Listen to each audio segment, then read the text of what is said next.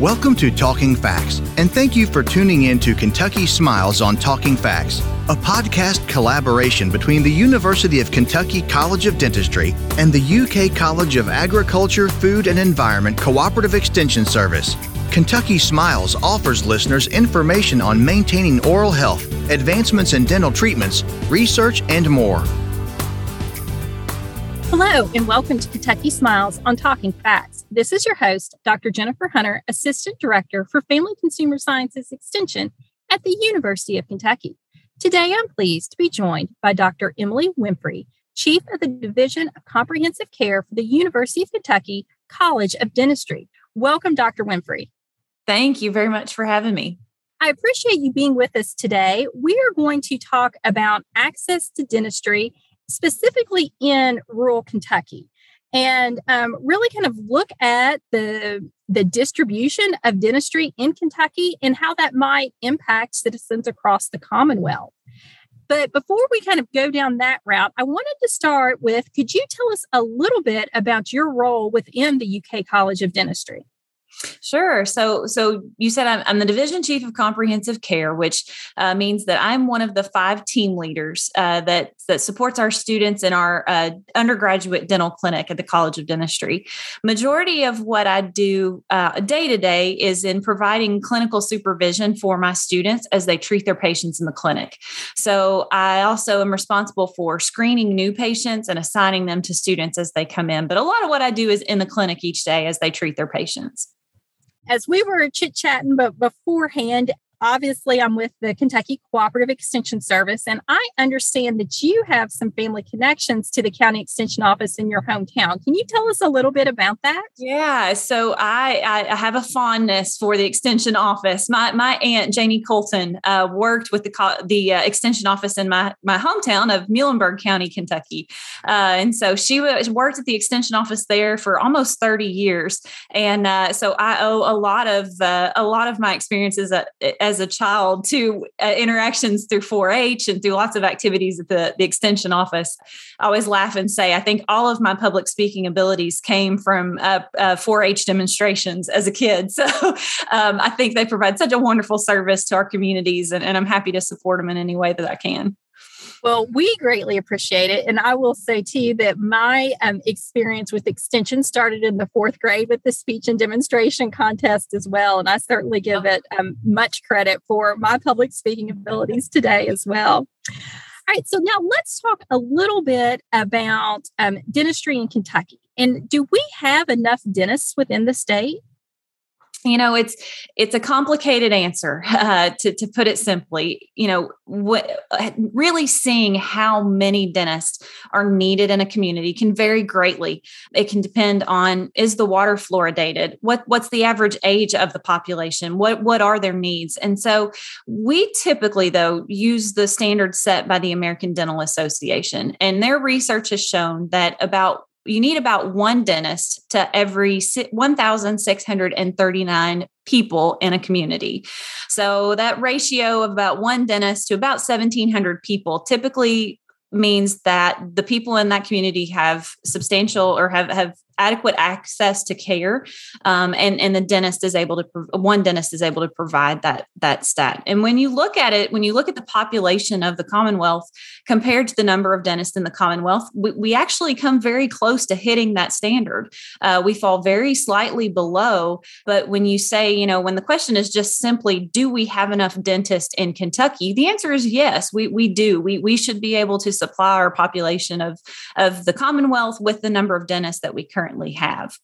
However, if you dig deeper into the numbers, that's where you really start to see the discrepancies, because we find that our dentists far exceed that recommended ratio in some of our more metropolitan counties. So Fayette, Jefferson, McCracken, those counties have more dentists than actually what they need to service the population. While meanwhile, we find many of our rural counties are severely deficient in what they need. And so it fits anecdotally with what we see, particularly at the college, where, you know, it's not uncommon for someone from far eastern or far western Kentucky to say that they've driven 2 to 3 hours to find a dentist who is able to provide care for them. So it's a complicated question. Which is baffling to think about, having to drive that far to seek care. And I was going to ask you about the geographic dispersion. Why is it that you think rural areas are lacking dentists? There are many reasons, but I think what it really comes down to in a lot of scenarios, and what I see a lot as I educate new dentists, is just the cost to set up a practice in some of these areas that don't already have established dental practices is often insurmountable for a young dentist. So when we look at, most of the students that are graduating, they have student loan debt from their undergraduate institution. The cost of dental school, so the dental school debt that they carry is easily six figures. And so many of these students come out of undergraduate and dental school owing, hundreds of thousands of dollars in student loan debt. And so if they want to go into one of these rural areas and develop a practice where there isn't one currently, the cost to set up a dental practice is very high. A lot of people don't realize that to outfit a single operatory, so that's one chair in a single dental office, and a dental office to have just one chair with a sink and some hand pieces and the basic equipment you need, that one chair will cost about $55,000. So to outfit a practice that actually could supply the needs in a lot of these areas would be a task that's just insurmountable for a lot of our young dentists who would go back into these areas. What is the UK College of Dentistry doing to promote dentists setting up practices in rural areas of Kentucky? We kind of abide by the policy of start early and encourage often. So what we found that the best way to get dentists into these areas is to actually recruit from those areas. Many of them already have relationships with providers in those areas, or they have a love for that area that says, I'm willing to take on that risk. I'm willing to go in and work with somebody and try to make it better for my hometown. We start in undergrad. So we have relationships with a lot of the universities here in the Commonwealth, hoping that we can encourage students from those rural areas to think about dentistry as a career. We offer them the opportunity to come to the college and see what dental school is like, get some experience, some hands-on experience, working on mannequins and fake teeth, to just kind of instill that excitement in them for what dentistry could be as a career. We also, once they come to dental school, we start in the first year of their curriculum doing outreach trips into underserved areas of Kentucky. Our first year dental students go on sealant trips. So they go to elementary schools in Kentucky and in underserved areas and provide preventative care and sealants.